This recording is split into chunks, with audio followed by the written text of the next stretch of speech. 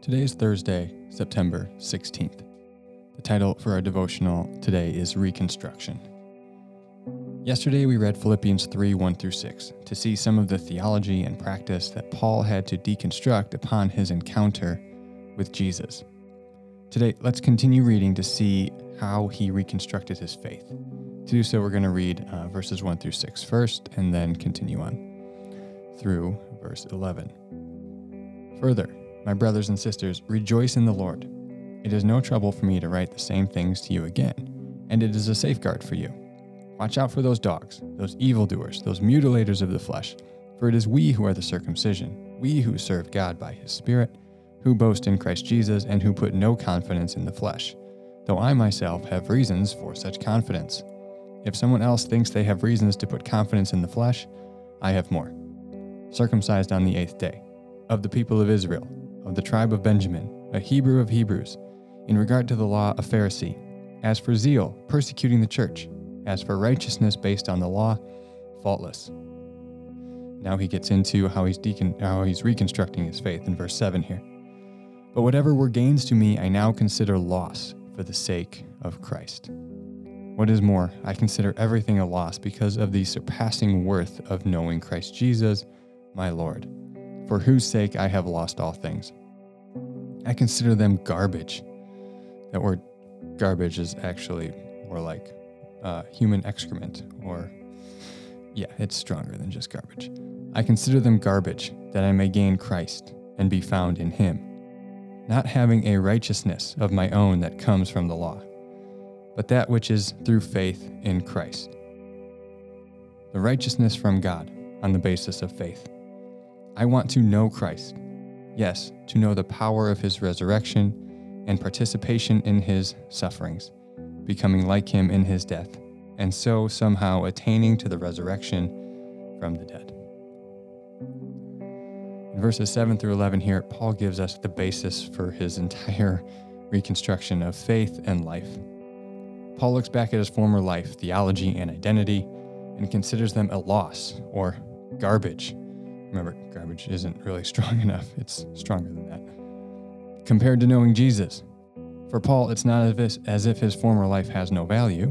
He makes that clear in Romans 9-11, that there is value in his upbringing and being a Pharisee and a Jew and knowing the law so well. But compared to knowing Jesus, it all pales in comparison. It all fades away. It is, quote, the surpassing worth of knowing Jesus, my Lord, that makes his former life, theology, and identity garbage. To children, sparkly rocks are pretty cool treasures. I know because my children have collected tons of rocks, and they're laying around my house right now.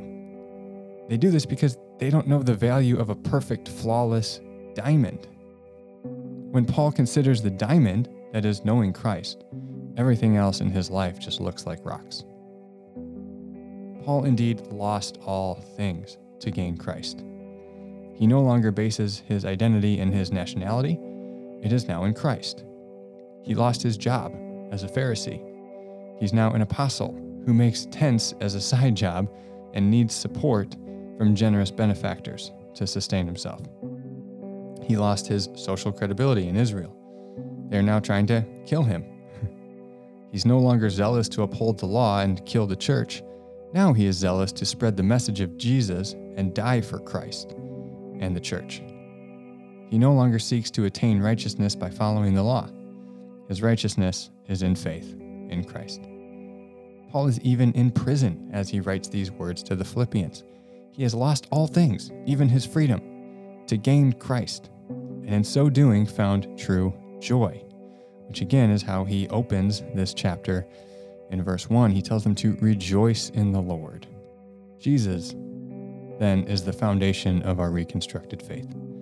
It is out of a desire to know him, cherish him, and love him more that we reconstruct.